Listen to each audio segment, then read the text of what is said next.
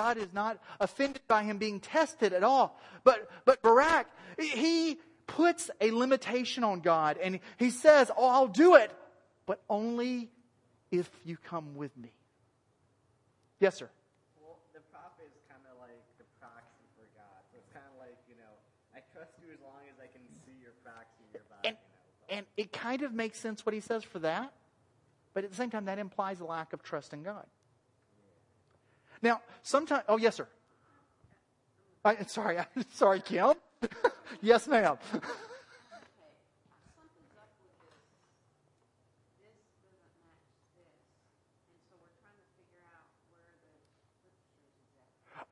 I read the whole chapter. I could not put the whole chapter on that sheet. It is chapter 4. I couldn't put the whole chapter on the sheet, Kim, because it would have been super small. Because I see the top part. Okay. Does that make sense? So it goes on into chapter 4. Okay. Yes. It's the whole chapter that we read. I just couldn't put it on that sheet because we never would have. Now, sometimes, guys, we dig into Scripture. Sometimes we use the Scripture as a diving board. So this is what I want us to talk about, okay? I want us to talk about 2 words.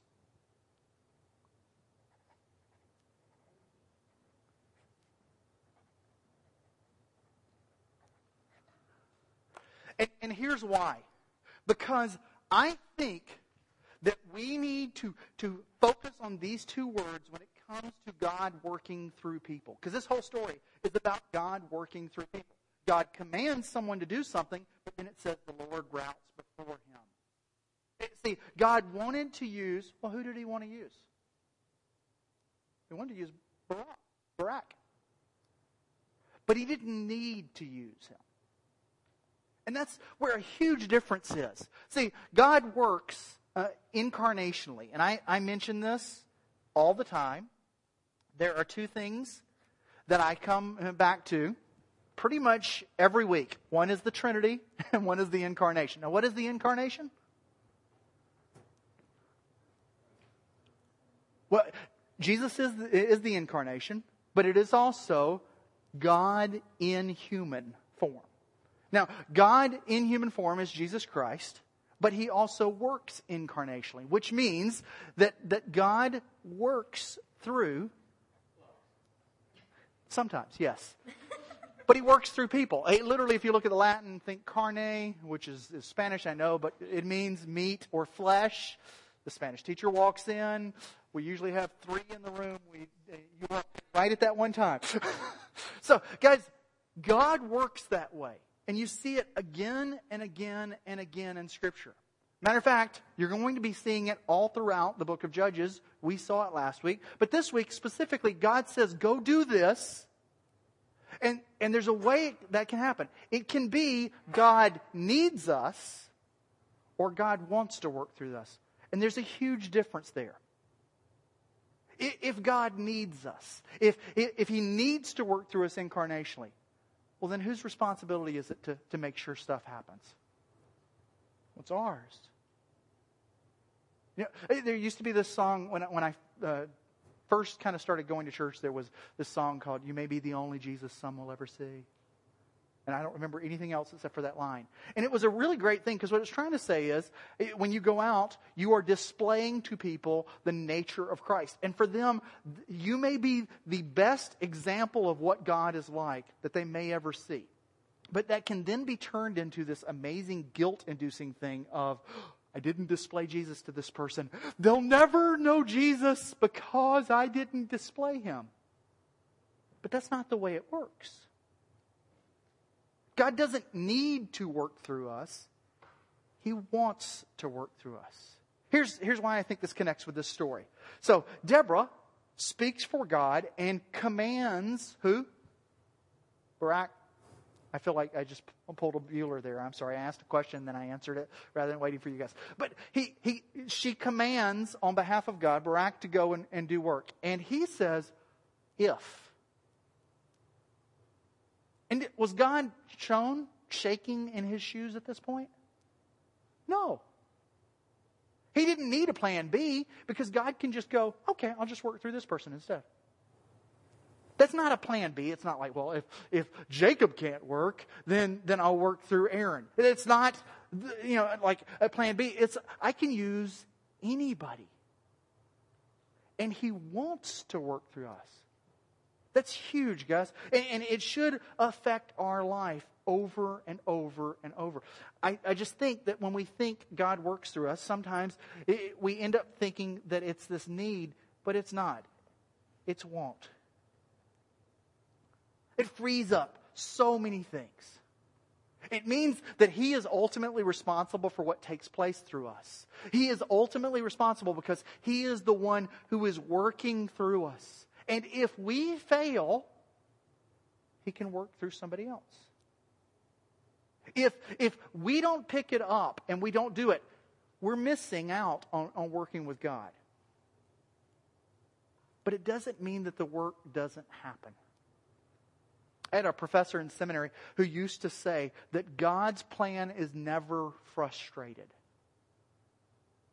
Now, we could be frustrating to Him, but His plan is never frustrated. Which is why the book of the Revelation can read all throughout it, and do you know what happens in the end?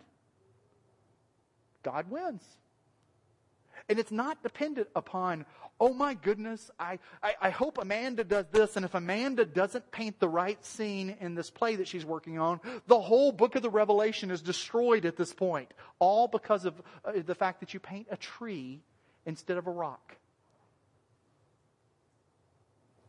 It's not dependent on us.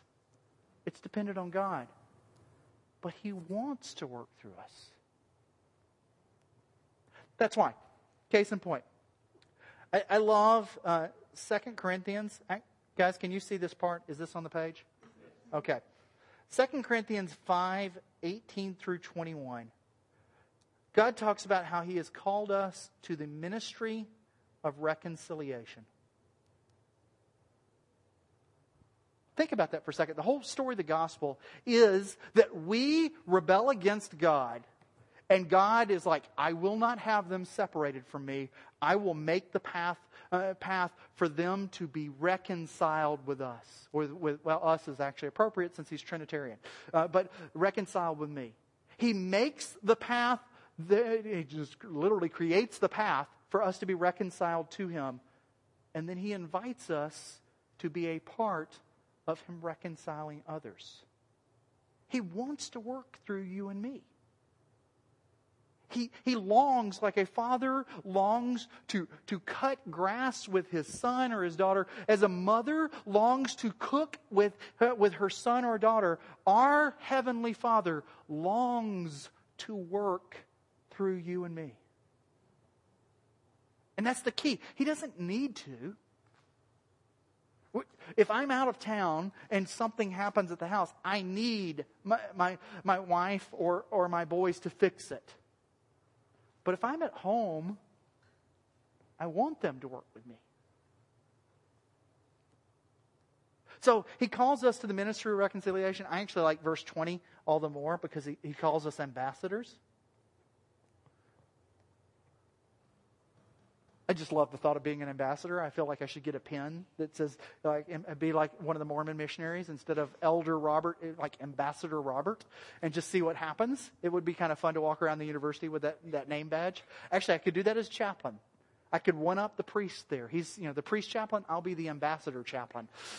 That would be fun. So here's another example. One of my personal favorite stories in all of Scripture is John 6, verses 1 through 14. It's the feeding of the 5,000, which is told in all four of the Gospels. But the reason I like it in John 6 is instead of just mentioning 5 loaves, and here's my fish. That looks like an infinity sign. Okay, there. Instead of just mentioning 5 loaves and 2 fishes, it mentions something else. Actually, that's not right. It mentions someone else. Mentions a little boy whose lunch it was. And I love the fact that the little boy is mentioned.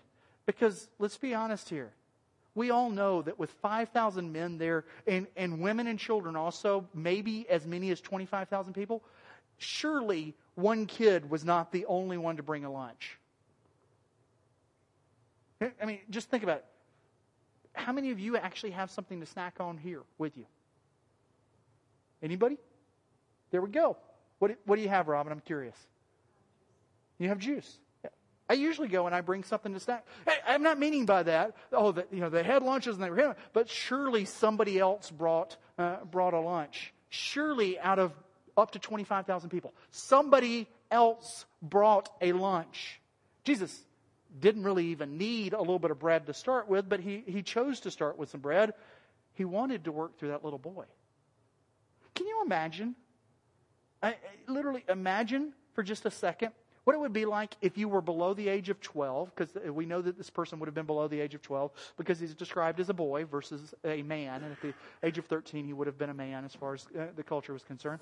Imagine that you're, let's say, a 10-year-old, and the most important person in the city comes up to you and is like, I want to use that, and it belongs to you. And everybody there knows it. Okay, like right now, in Stephen's point, trivia is going on, and there are people driving really, really slow around the neighborhood because they're looking for the clues, and all the pizza joints are hopping because they're thrilled by this whole thing right now. And your neighborhood probably has one house that has lots of cars in it, and they're up all night long. What if Oz said, Elliot, I want you to be on the air for like 20 minutes and just tell us your story? One, you'd probably be a little scared, but you'd also be thrilled. See, I love this story because Jesus wants to work through this little boy. He doesn't have to. He doesn't need to. He wants to. See, Barak, he missed out on the opportunity, but God wasn't destroyed by that. He just said, I'll use somebody else. And he picked somebody that everyone there would have thought of as insignificant. Okay, maybe it's appropriate for us to mention one woman and say she's in a place of power, but she's not even described as a powerful person. What is the description of her? Wife.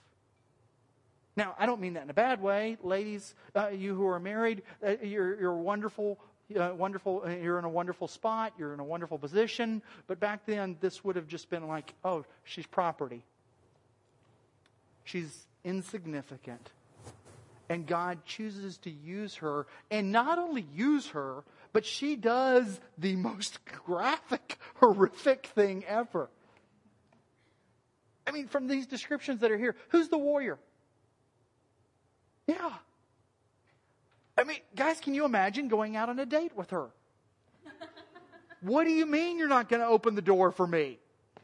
Is that an antenna? I can use that. I mean, guys, she was the one, if you read the story, she's vicious. How awesome is that? Because God didn't need to work through Barak.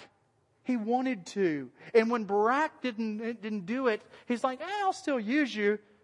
Here's the fun part. I mean, when you get down to it, there are two heroes of this story. Barak still kind of gets in there because God's like, I'll still let you be a part of it. But there are two heroes of the story, and they are? Yeah. Does that not just floor you again? I bet you do, because even in Scripture, this is still, it is not a patriarchal document, but it was written during a patriarchal time. And even in Scripture, this is still rare. God would work through anybody. It didn't matter what everybody else thought. God would work through anyone. So what does that mean for you and I? See, I think every now and then we use the stories of the Bible, and if you were raised in a more liturgical background, if you were Catholic or so, I think quite often we use the stories of the saints as an excuse. They're actually supposed to be inspiration. They're supposed to inspire us to do more, but I think quite often what happens instead is we use it as, oh, they did that and they're special. That's really, besides the fact that in Scripture, saint is described as anyone who believes in Jesus Christ, my biggest problem outside of Scripture, that doesn't sound right because then it sounds like my problem is my own emotions, right? Well, which is true sometimes. But I mean, I don't like it because scripturally saints just means holy one. But the other reason I don't like it is because when we call them saints, it makes them special and somehow different. And the stories of the gospel and the stories of the Old Testament are not about God taking special people and doing something with them. It's about God taking ordinary people and them becoming special because God uses them. I think the Lord's Supper is the best example of that. God takes ordinary bread and it becomes special because He uses it. That's it. I mean, you see what I put up here. We use Welch's grape juice. Nobody's ever gone like, Welch's, that's the best grape juice. I mean, I do love the taste of it. But, you don't have to spend $300 on it. Which is so often what we do with religious stuff. As Baptists, we don't anoint with oil a lot. But as a chaplain in the hospital, I've been asked to anoint somebody with oil. He's like, I'm Baptist. Could you anoint me? Because James says that an elder should come and anoint the sick and pray for the sick, and you will be healed. And he said, "Could you anoint me?" And I was like, "Sure, that's perfectly fine." The problem is, I don't have any oil. This is the first time I've done this in like 6 years. I don't usually carry oil with me. And I said, let me go talk to the priest chaplain and see if I can use his. Because I was actually kind of worried, Catholic-wise, it'd get real offensive. He's like, oh no, that would be great. And he gives me this thing, it's called an oil stock. I'm like, this thing's awesome. It's waterproof, or in this case, oil-proof. It's like, I should get one of these. It's got a ring. It took me a little while to figure out what the ring was for, but you open it up and you stick it on your finger. I could have like an oil stock ring. You want to talk about cool? Like you touch them and there's oil on the ring? No, it's you put the ring on and then you open it up. It's like a container ring that fits on your finger. And it's just really, really cool. I thought, well, this is awesome. I don't use oil very often, but this would be nice to have. And I looked into buying one. Would you like to know how much this piece of aluminum cost? $100. Why? Well, actually, no. In this case, it's not. It's just from any ordinary place. You can find them on eBay. It's because it's religious. Yes, sir. I thought about not, but I didn't think it would be good. So I made another one. If you see mine now, I have made one. It's a Burt's Bees tin. That I then thought, well, somebody's going to go, oh, it's a Burt's Bees tin. It doesn't count. You know what I did? I sanded it down and removed all the paint from it, except for just a little bit left on it, which makes it look really, really cool. So cool that the other priests are like, that's awesome. Where did you buy that? I'm like, Quick Trip. See, we take things and we're like, oh, it must be special to use it. You have to have an oil stock. God takes ordinary things and they become special because He uses them. You and me. Just ordinary people that He wants to use. So what does that mean?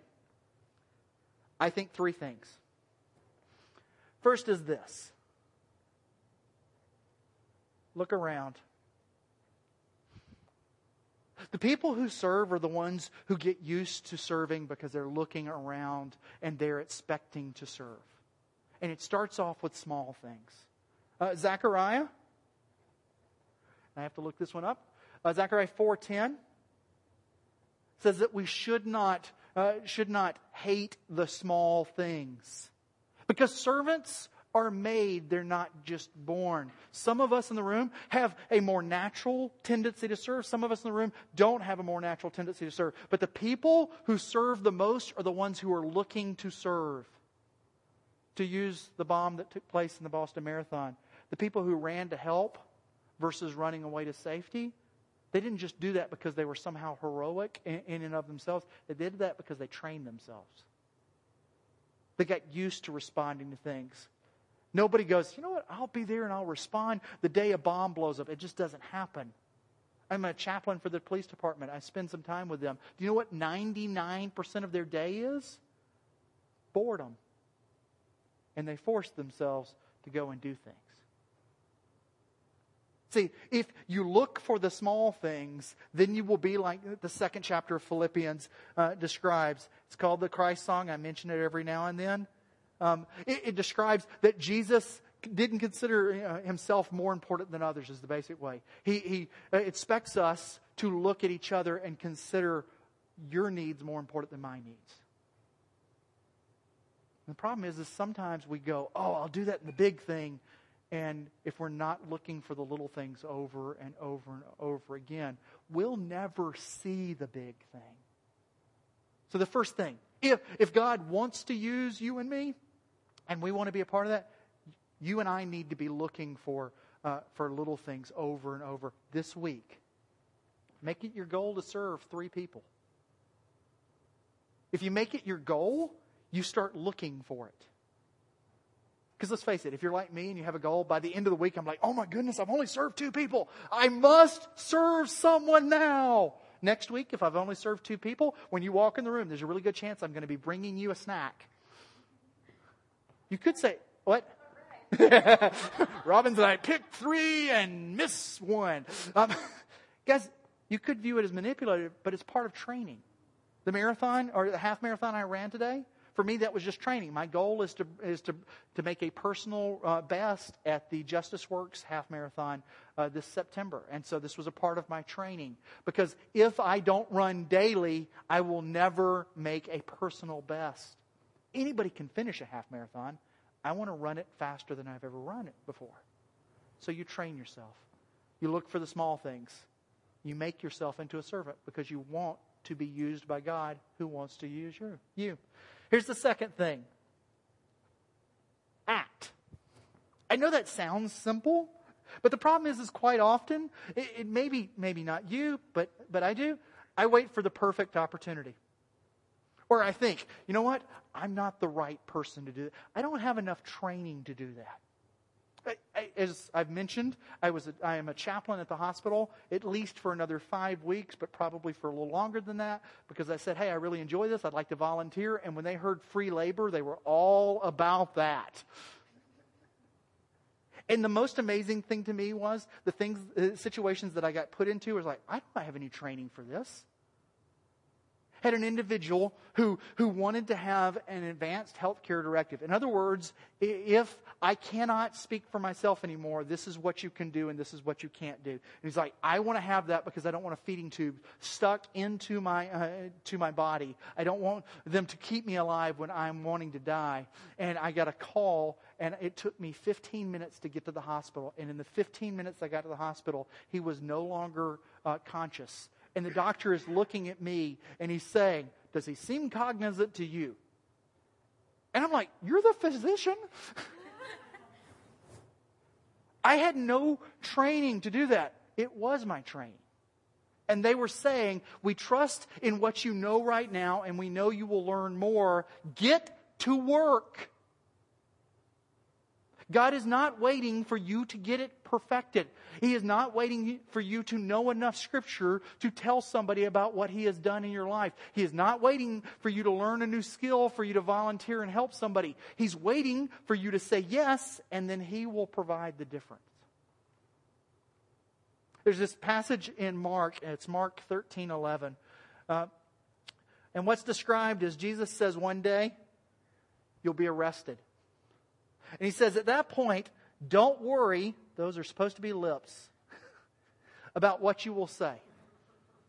He says, don't worry about what you will say when they want you to speak for what you've just been arrested for. Those are not as bad a lips as I thought they were. You guys are mocking me. So, He says the reason you don't have to worry is because at that point, the Holy Spirit will give you the words to say. Maybe you don't know how to love in a certain fashion when something terrible happens. Try.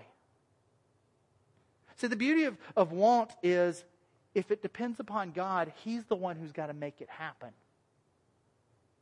He just wants to use you. Think of young children cutting the grass. Only an idiot would send a 6-year-old out there to cut the grass and then complain if it's not done right. God doesn't expect you to be a spiritual giant. He just wants to use you like you're one. So don't wait for it to be perfect. And the other part of that is to expect God to fill in the blanks. There's a passage of Scripture that says that when we do not know what to pray, the Spirit will pray for us with yearnings that we do not understand. I love that. There are circumstances I've gone into where it's like, I have no earthly idea what to pray here.